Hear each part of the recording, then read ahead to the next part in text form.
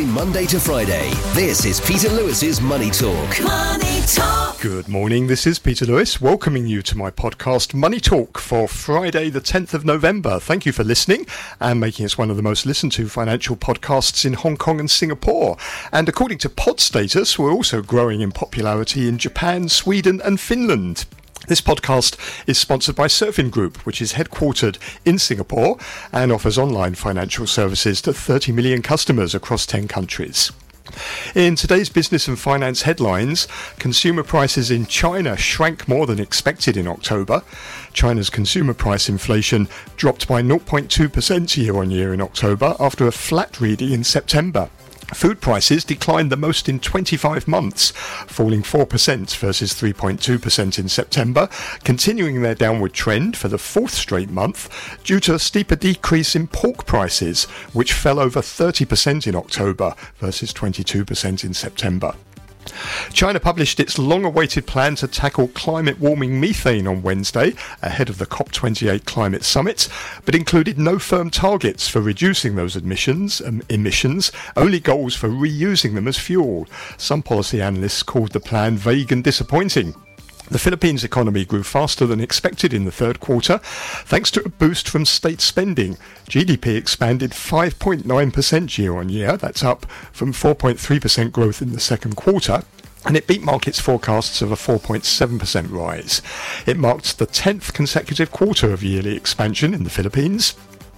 Fed Chairman Jerome Powell said Thursday he and his colleagues remain committed to achieving a stance of monetary policy that's sufficiently restrictive to bring inflation down to 2% over time, but he said we're not confident that we've achieved such a stance. Nevertheless, he stressed the Fed can be cautious as the risks between doing too much and too little have come into closer balance. On today's programme, I'm joined by Francis Lun, the CEO of GEO Securities, and Corinne Hearn, Partner and Chief Sustainability Officer at East Capital Group. And with a view from Australia is Toby Lawson, the CEO at Staten Partners. And if you want to tell me how we're doing, then you can get in touch by going to peterlewismoneytalk.substack.com. I'm also on Facebook. Peter Lewis Money Talk is the page. And on X, I'm at Money Talk R3. Peter Lewis's Money Talk. Stocks headed lower following Jerome Powell's speech and were also hit by a poor Treasury bond auction, with the S&P 500 falling for the first time in 9 sessions.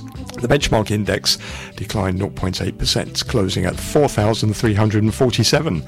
The Dow dropped 220 points, that's 0.7%, to close at 33,892. The Nasdaq Composite lost 0.9% and settled at 13,521.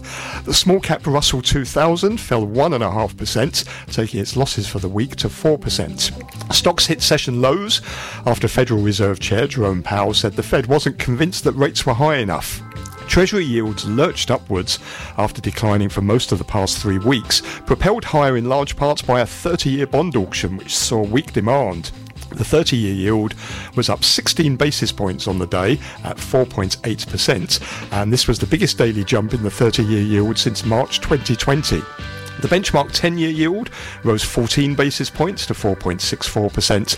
The interest rate-sensitive 2-year yield moved back above 5%, climbing 10 basis points to 5.04%. Oil settled slightly higher on Thursday, but still hovered at 3-month lows after a sell-off earlier this week, triggered by worries that demand is softening. Brent crude oil rose 0.6% to $80.01 a barrel. The dollar rose, aided by the upside in yields. The US dollar index climbed 0.4% to 105.92. The yen closed near the lows of the day at 151.34 yen. That's a loss of 0.33%. The Chinese yuan was unchanged in onshore markets at 7.28 and 1/3 of a renminbi. Gold managed gains despite the surge in the dollar. Spot gold rose 0.4% to $1,958 an ounce. China markets were weak Thursday after consumer prices slipped back into deflation. On the mainland, the Shanghai Composite Index was almost unchanged at 3,053. The Shanghai Composite has fallen 1.1% this year. Hong Kong's Hang Seng Index fell for a third day, retreating 57 points, that's 1/3%, to 17,511. For 2023 so far, the city's benchmark index is off 11.5%. That's the worst performer among the major global equity index gauges. Country Garden shares slid 9.6% after surging over 12% in the previous session after Ping An Insurance denied a Reuters report that Beijing has asked it to take over the property developer. Its affiliate, Country Garden Services, slumped 7.6%. Looks like the Hang Seng is going to rebound a little bit today. Futures markets pointing to a gain of about 30 points at the open. That's 0.2%. Should see the index start at around about 17,600 level. And you can get more details on the latest market movements in my daily newsletter, which is at peterlewismoneytalk.substack.com. Every Monday to Friday, this is Peter Lewis's Money Talk. Peter Lewis's Money Talk. Phew, we've made it to the end of the week. It's a Friday morning. Always great to see Francis Lin here in the studio on a Friday morning, the CEO of Geo Securities. Welcome back. And also welcome back to Corinne Hearn, who is partner and chief sustainability officer at East Capital Group. Nice to see you again, Corinne. Good morning. The government data released yesterday showed consumer prices in China shrank more than expected in October. China's consumer prices dropped by 0.2% year on year after a flat reading in September. Economists have been forecasting a 0.1% fall. The slide back into deflation suggests that multiple stimulus measures from Beijing did little to stimulate overall spending. Food prices declined the most in 25 months. They were down 4% compared to 3.2% in September. That's the fourth straight month of declines in food prices, mainly due to a very large decrease in pork prices, which fell over 30% in October compared to a decline of 22% in September. Non-food inflation, though, was unchanged at 0.7%. Core consumer prices, which exclude prices of food and energy, increased by 0.6% year on year in September. That's the least in 4 months.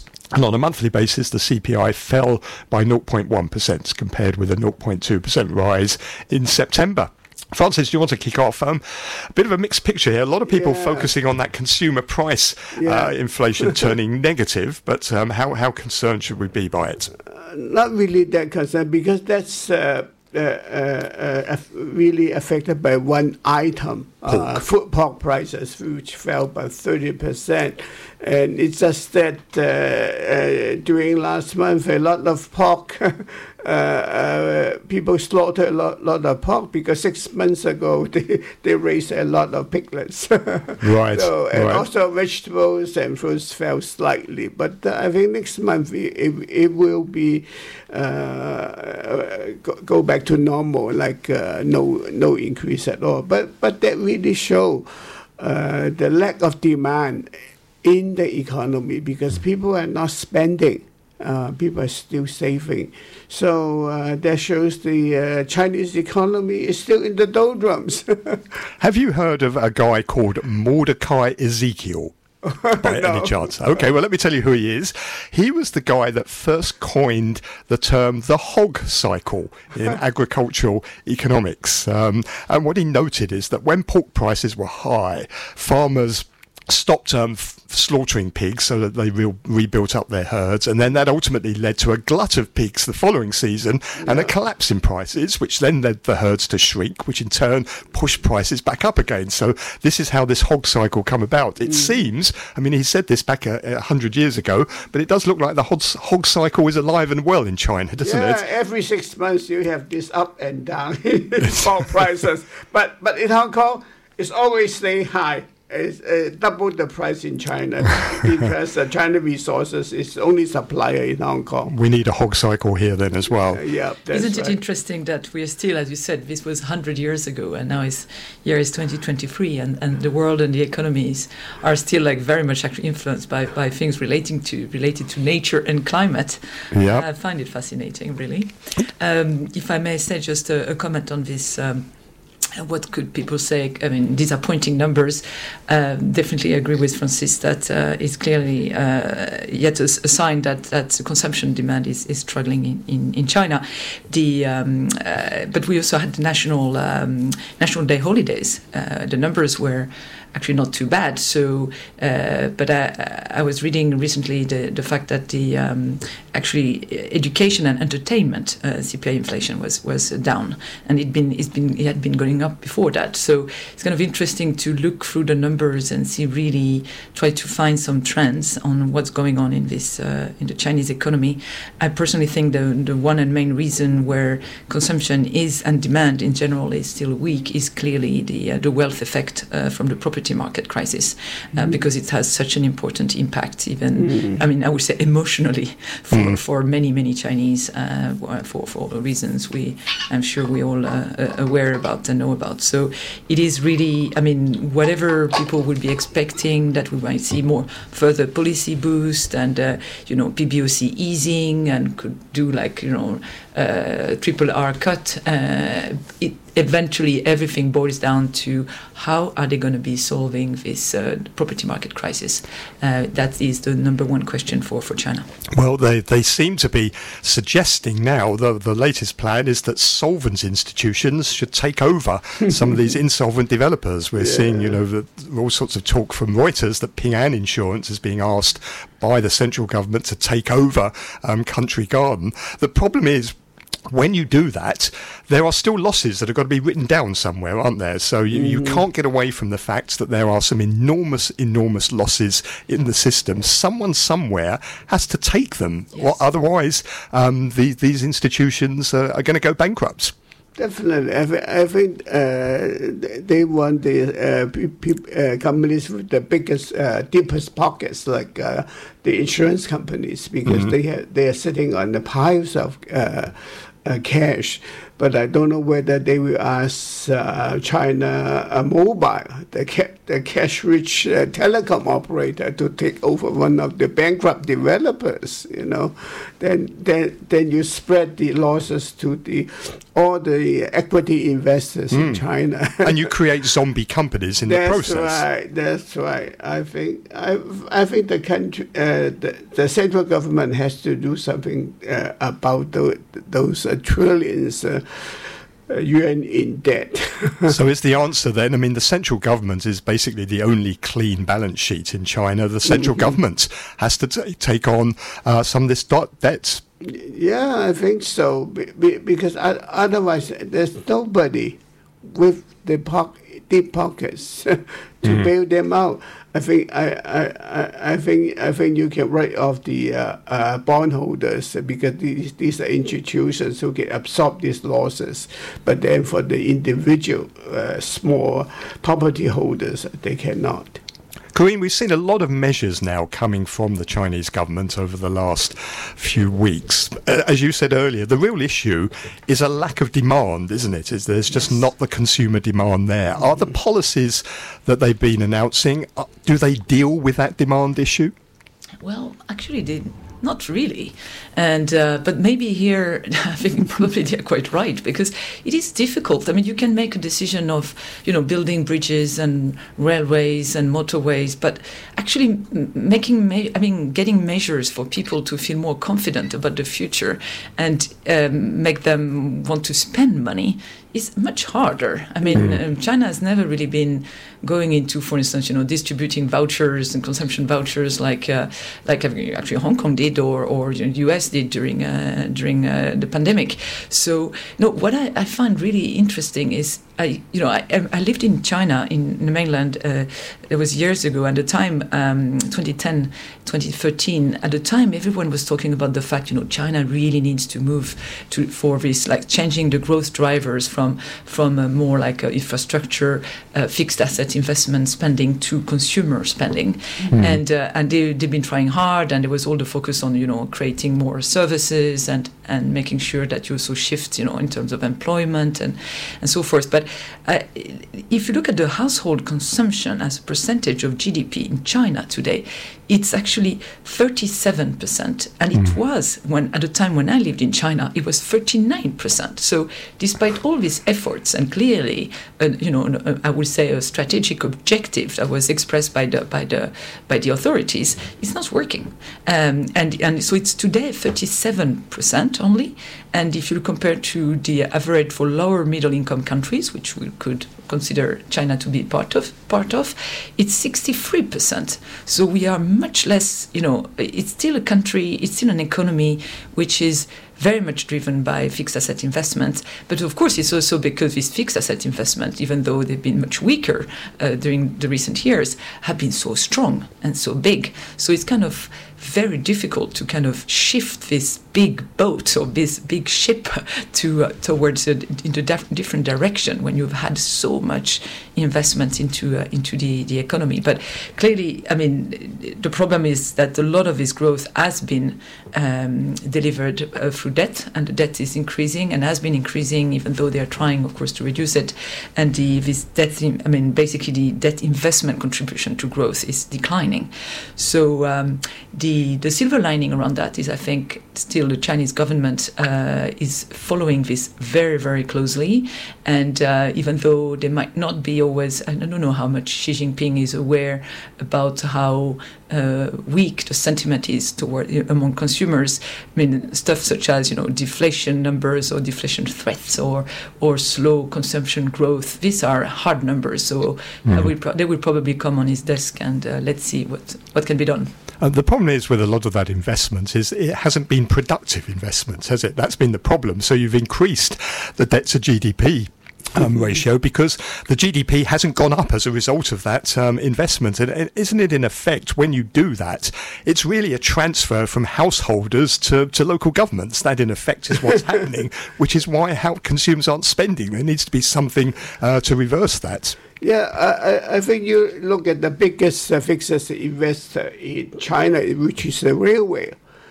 China has built something like 30,000 kilometers of high-speed railway, more than the rest of the world combined. And according to my reading of some articles, only a few of them are profitable, from Beijing to Shanghai and Beijing to Shenzhen. Only these two vertical lines are profitable. The worst one is from Lanzhou to Urumqi. They have planned for 10 departures every day. Now they have only one departure every day. So it's a waste of money, basically. And the other thing is, you can blame it on the Belt and Road. China spent trillions of dollars. On Pakistan alone, China spent something like $67 billion US on Pakistan. What it got in return? Well, some attacks on Chinese workers. So if I may, I think of course, clearly, as you know, around the world, it's very seldom that railways are actually profitable. It's almost, it goes without saying, it's just like, But I actually think that it's what China's done in terms of railways investments is remarkable, and it's an excellent thing for, if you think again about the climate, think about maybe they used to be, they were expecting more people to take this train, but actually, first of all, the service is superb. I mean, for me, like whenever I'm traveling in China, I'm trying to take the train. It's and compared to many other countries, not to compare, like for instance, even the US, it's just like, it's a joke, really. And then secondly, you think about the fact that thanks to this, you don't have more million cars polluting the roads and polluting our air. So I think it's really, it's actually been a good thing, and it's something that China will be benefiting more even in the future, even if it's maybe not today. It will definitely be a huge boost for other factors that actually even have an impact on the economic growth of China. So. It's interesting you mentioned the railways, because President Xi Jinping this week was saying what he describes as they are natural monopolies, railways, power generation companies that he wants to see more investment in. Which is sort of moving away from, you may remember a couple of years ago, Premier Li Keqiang, the late Premier Li Keqiang, he wanted to open those sectors up to the market so that there was more competition. But we seem to be moving further away from that now, with President Xi saying these are natural monopolies and the state needs to go and invest in them. Aren't we at risk here of just doing what we did in the property sector? It's all very well making this investment, but it may be not very productive investment. Yeah, I think that's a problem when you are putting so much investment in one sector and neglecting the rest, I think. And then you take out the competition. If you look at Europe, are they monopolists? Not really. Not in some parts are, but it's yeah. But power supply, maybe, I think it's more efficient to have one power supplier if you can concentrate them.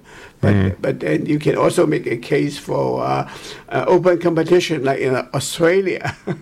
But when you hear President Xi talk about investing in natural monopolies, it just seems China's moving further and further away from a market-orientated economy. It just seems that President Xi doesn't really trust the markets and the private sector to do what he wants to do. So it's got to be done through state investment and monopolies like, railways, power, which is a shift obviously from property, but nevertheless, it's still an investment that could just go to waste, isn't it? Yeah, I think he is obsessed about power being concentrated in his own hand.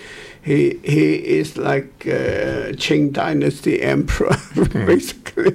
I think if you look at it from an investor point of view, state-owned enterprises have definitely been supported by the government for quite many years now, and we all know that it's not done with the most efficient way and not creating a lot of growth, and the private market and the private own enterprises should definitely benefit if there were a different kind of tailwinds in the market. But at the same time, I still think, however, that China has fantastic companies where I visited BYD. I was there 2 days ago visiting their headquarters in Shenzhen, and it's super impressive what's going on. So I think it's going to take more to really beat the spirit down of Chinese entrepreneurs, and there's still a lot of things to be done there. That really is the star sector for China at the moment, isn't it? The electric vehicle sector. Yeah. We shouldn't be too gloomy, though, either, should we? I know there's been a lot of focus over the last 24 hours on deflation, but China isn't really in deflation, is it? Not in the way in which you have this really pernicious deflation where not just consumer prices, but financial assets are going down, wages are declining, as we saw in Japan. This is more just a lack of inflation, really, isn't there? Or disinflation. It's not really deflation, is it? Yeah. Well, but there's one catch: the population is not growing. China's population has been growing until last year. I think last year is the first year that the population shrank. I think the government must do more and mandating all women to have more than 2 children. Well, that was another thing President Xi focused on, wasn't it? Really, the role of women, which he saw very much as being in the home and having babies. Right. They are like baby machines.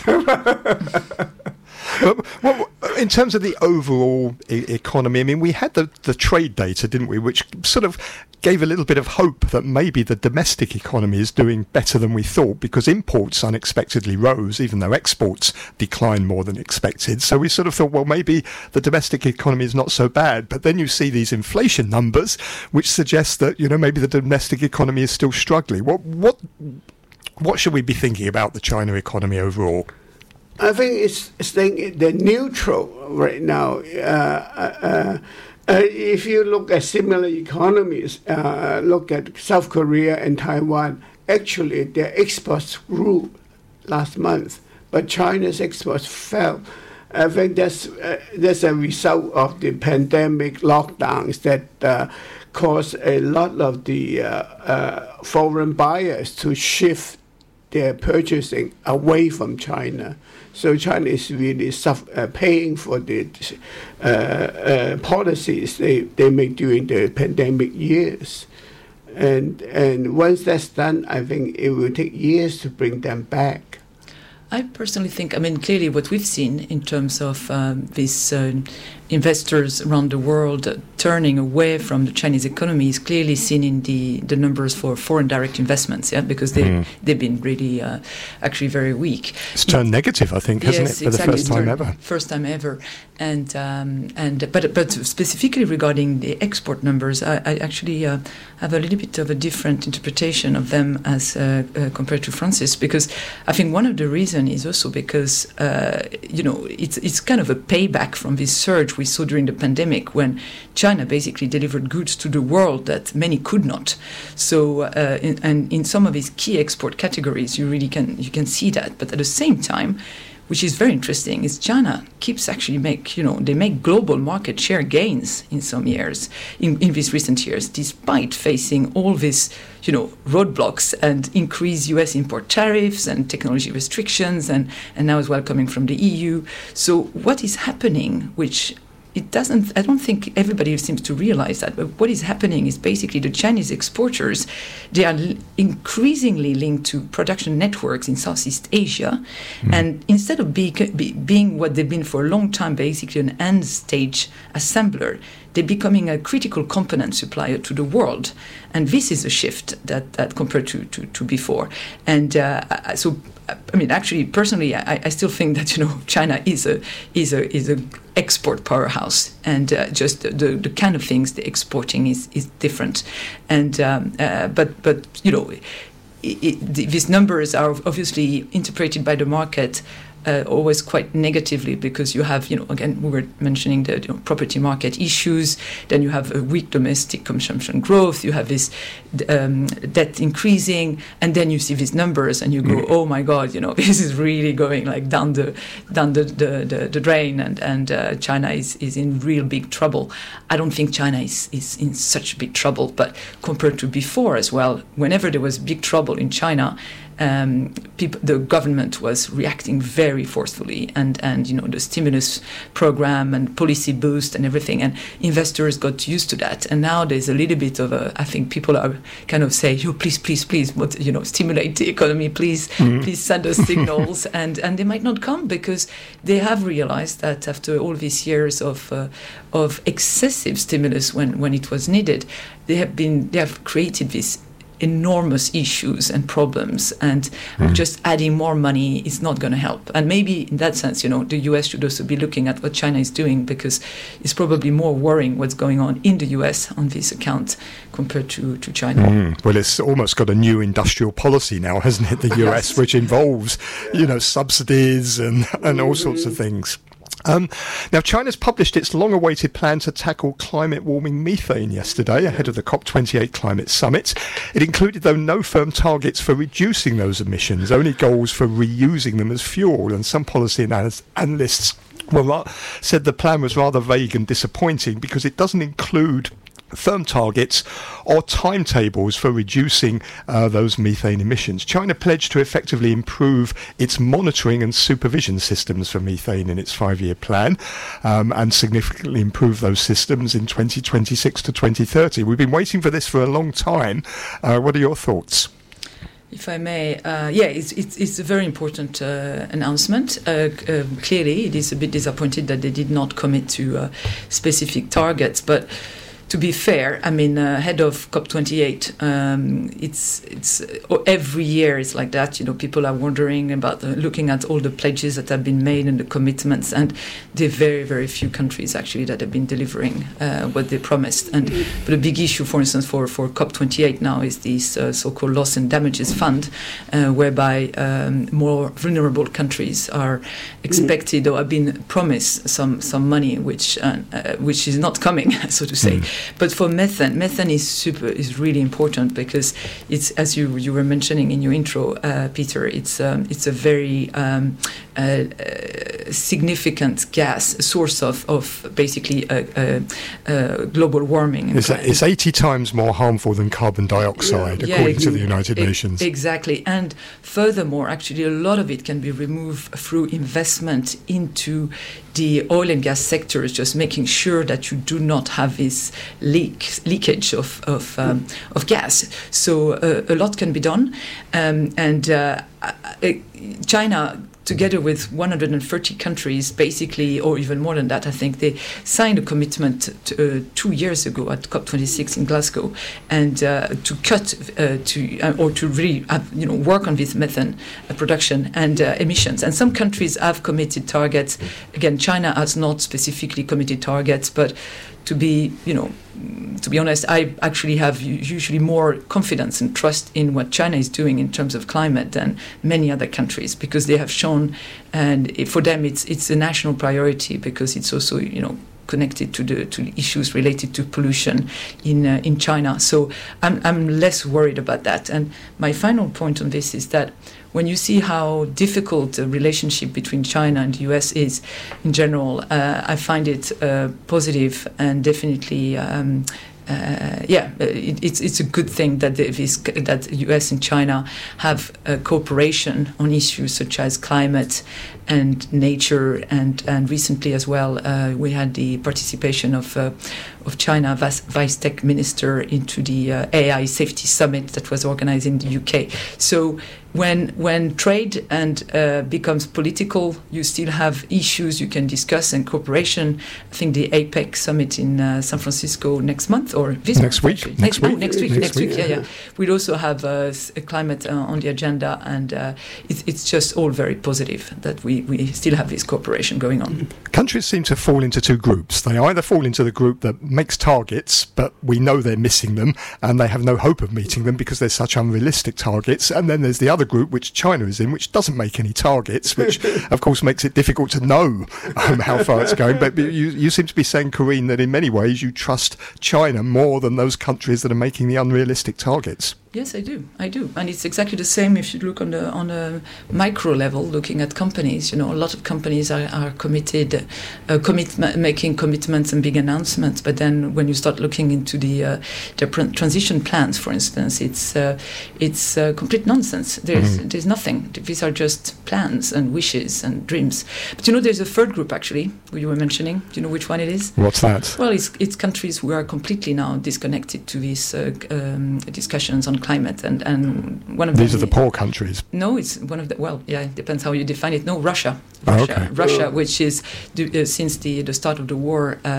Now, I mean, we used to be very active on these topics of climate action as being a big shareholder of companies in Russia, and now we have all investors and the investor community in general, but also even call it the climate action community, is now there has no dialogue with Russia. So Russia is one of the largest emitters of greenhouse gas and methane on the planet. So this is actually a worrying part for climate. So make sure that China still gets involved and committed to this national, or international or global objectives for climate is absolutely key to solving these issues. Francis, what do you think of this plan that China has? Well, the plan is good, but the problem is achieving it is the difficult part. Actually, China's done more than its fair share. You look at solar power plants. China has more solar power installed capacity than the rest of the world combined. But yet, at the same time, it's building more coal-fired generators than anybody else. So I think the Chinese government is more realistic that it is tough, almost impossible to meet those zero carbon targets. But if we don't, it's like a losing battle. I think so far, Denmark is the only country that can meet the zero carbon target. No other country can. Bhutan, I think. But if we look at what's happening, so that we only have to look at the weather outside this month, don't we, to realise what's going on. Yeah. Look, I'm back from India. I was in India last week. I can tell you that it's very worrying there in terms of both pollution. I was actually in Mumbai when we had. I mean, the skies of Mumbai reminded me of some of mainland China cities just some years ago.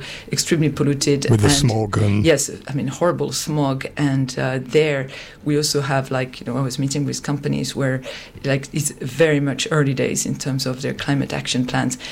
Clearly, it is a big issue for both countries, both China and India, because so much of the growth comes from. I mean, you need power, and power still comes from coal. I mean, in China, 60% of power generation still comes from coal. So it's and methane is actually. I mean, I guess one of the reasons they don't want to officially and at least announce targets is that it's a contentious point. How to make sure you curb these fossil fuel emissions and they have to phase out coal, and it's really important.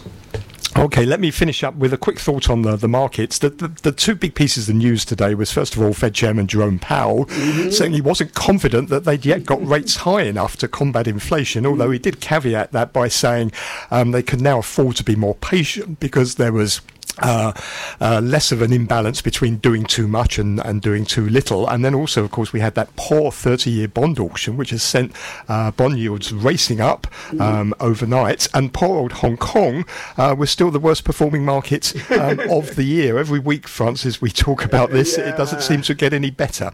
Well, the problem is a question of the chicken and egg.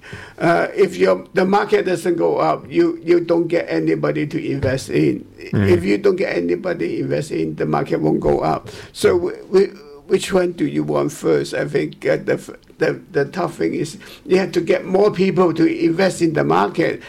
You cannot have a lively market when your turnover is under 1 trillion a day. It's something like only 750 billion yesterday. It's much too quiet. There are too few people investing in Hong Kong. We need more confidence into Hong Kong. I'm sure you might have mentioned maybe during your podcast this week about this global, what was it called? Global Global Leaders Forum. And it was, it's fantastic actually, the lineup of speakers, people coming to Hong Kong and saying, things are not that bad here. We thought that, people would be super depressed or that the city has completely changed, and it hasn't. And so we need more people to come and to see that clearly, Hong Kong is not over. It's not over with Hong Kong. I think but obviously, there's been a slower than expected revival, and consumption numbers are also quite not very exciting, and definitely not.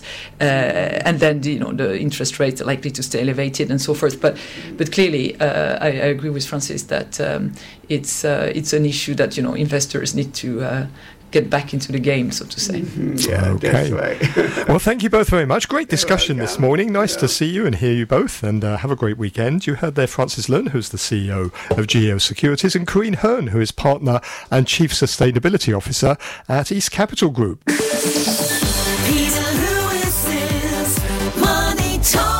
I'm joined now by Toby Lawson, who is the CEO of Staten Partners down in Sydney, Australia. Morning, Toby. Good morning, Peter. Now, the news of the week down there, the Reserve Bank of Australia raised interest rates for the first time in 5 months to combat what it said was persistent inflation. It increased rates by 25 basis points to a 12-year high of 4.35%. That ends a 4-meeting pause. Toby, what's behind that, and was it a surprise?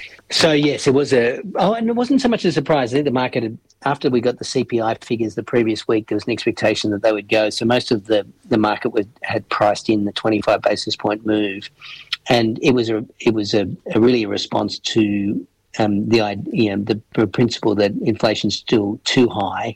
It's not coming down quick enough. Even though we're seeing some decline in consumption, some decline in the lead indicators, employment market is still tight, housing market and rental market still very tight. And the Reserve feel that they've only got the one weapon, which is monetary policy, to try to slow aggregate demand. And so they felt that they needed to go again, 4.35 now the rate. And the market is not pricing out a chance of another one by December. So this is, they're sort of now at odds with the Fed, aren't they, who seem to be on pause at the moment, although rate hikes there are not off the table either. Is inflation becoming a problem? Is it moving too far away from the target? So it's certainly, the supply chain impact is definitely out of the market. You talk to anyone, prices are coming off, whether it be in food, whether it be in construction, building materials, those sort of things have come off. So the supply chain impact where inflation was initially so high is no longer relevant, at least at this point in time.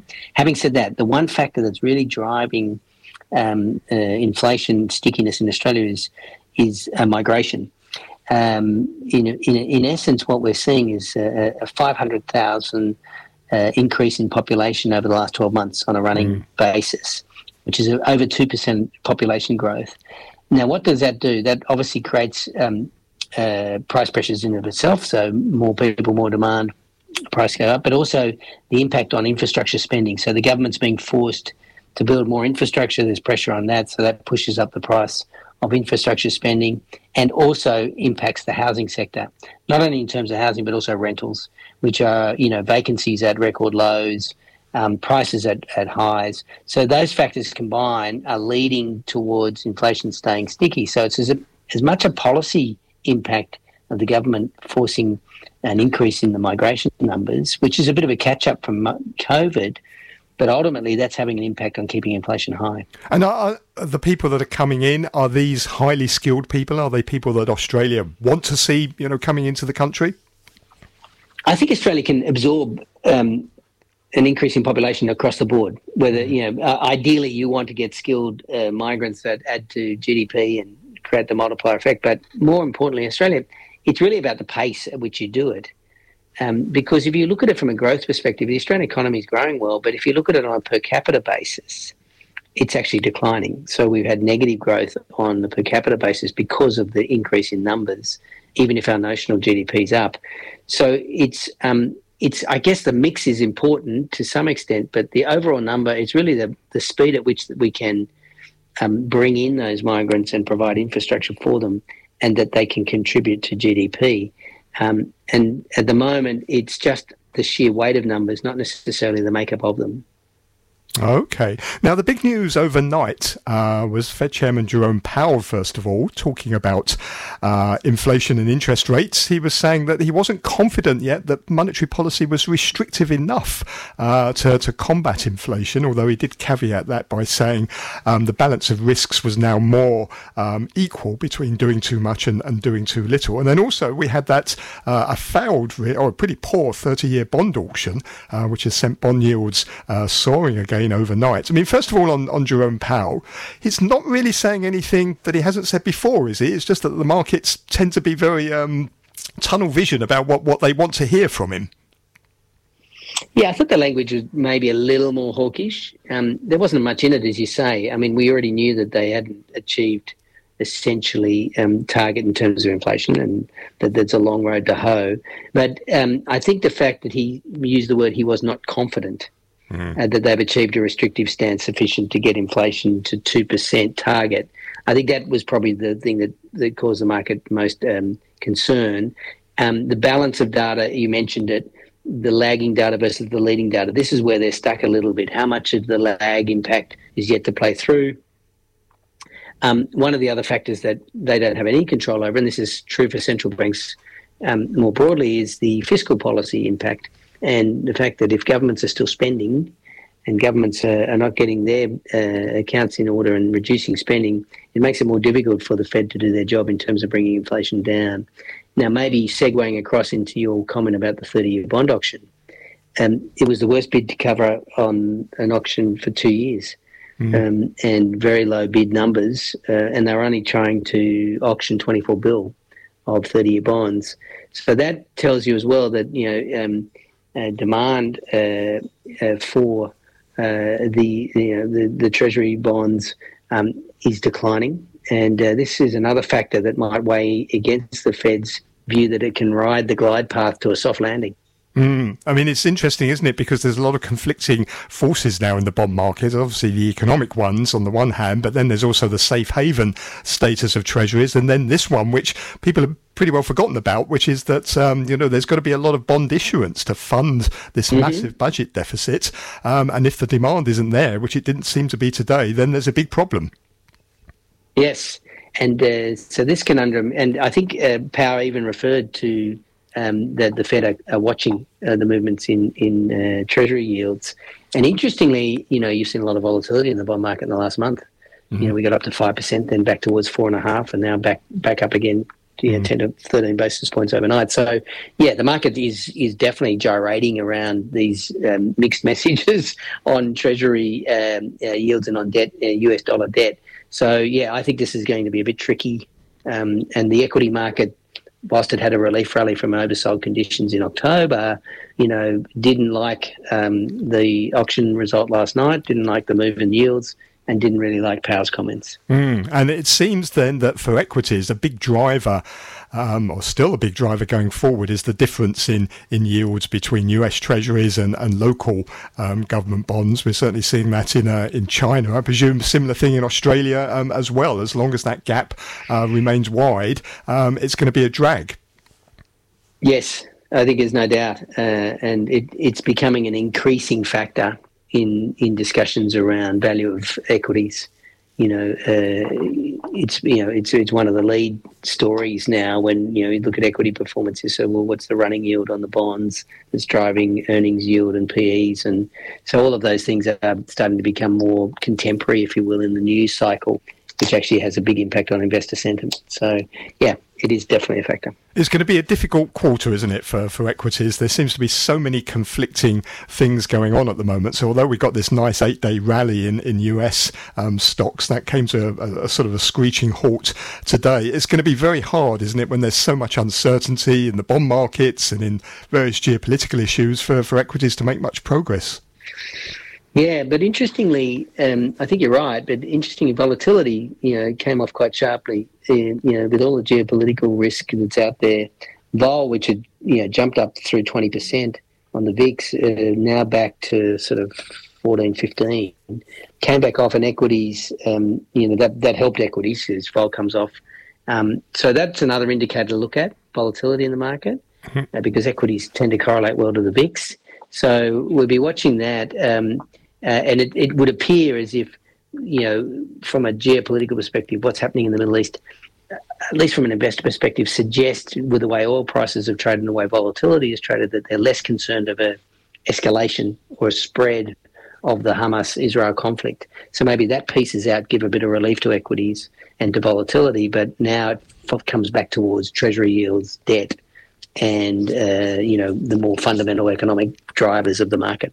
And how much should we be focusing on China? Because we've had some key data this week. We first of all had the trade data, which showed exports declining more than expected, but imports unexpectedly rising, which surprised people and made them think that, well, maybe the domestic economy is perhaps doing a bit better than we thought. But then we got that inflation data yesterday, which shows consumer prices back in deflation, declining 0.2%. Presumably this is going to be something that investors have also got to watch quite closely.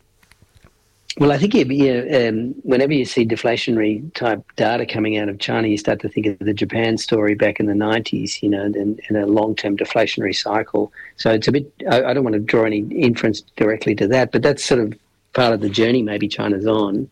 And, I think maybe the language of the government and what have you to understanding that maybe the idea of trying to go against the West to a large extent in terms of economic policy might not necessarily have worked as well. And we see it more locally here, contemporary-wise, that there seems to be a soothing of the relationship between China and Australia vis-a-vis trade, which reflects maybe that, the idea that China felt that it was in a strong enough position to go alone may have been adjusted somewhat because of the lack of growth in the domestic economy, and a need to make sure that they keep that external side of the equation up. So it's an interesting, dilemma, or at least dynamic in China at the moment, because you're seeing some signs of growth, but it's not certainly what they would have expected, I think, post-pandemic. It is interesting, isn't it, on the sort of geopolitical front in terms of China's relations with other countries around the world. There definitely has been a softening of language recently. It's less critical of the US, and then, as you mentioned, you had the Australian Prime Minister in China, and both he and President Xi were talking about how good relations were now. But there does seem to be this noticeable softening coming out of China. Yeah, and I don't speak as an expert on China politics, but it may be that they realise that that they're still very much interdependent on on Western countries to see that some of their alliances, maybe with Russia and others, isn't necessarily going to work particularly well at this point in time. Yeah, maybe they've just pivoted to say, look, we might have gone a bit too hard on the hard language, and we need to soften up and keep those relationships going.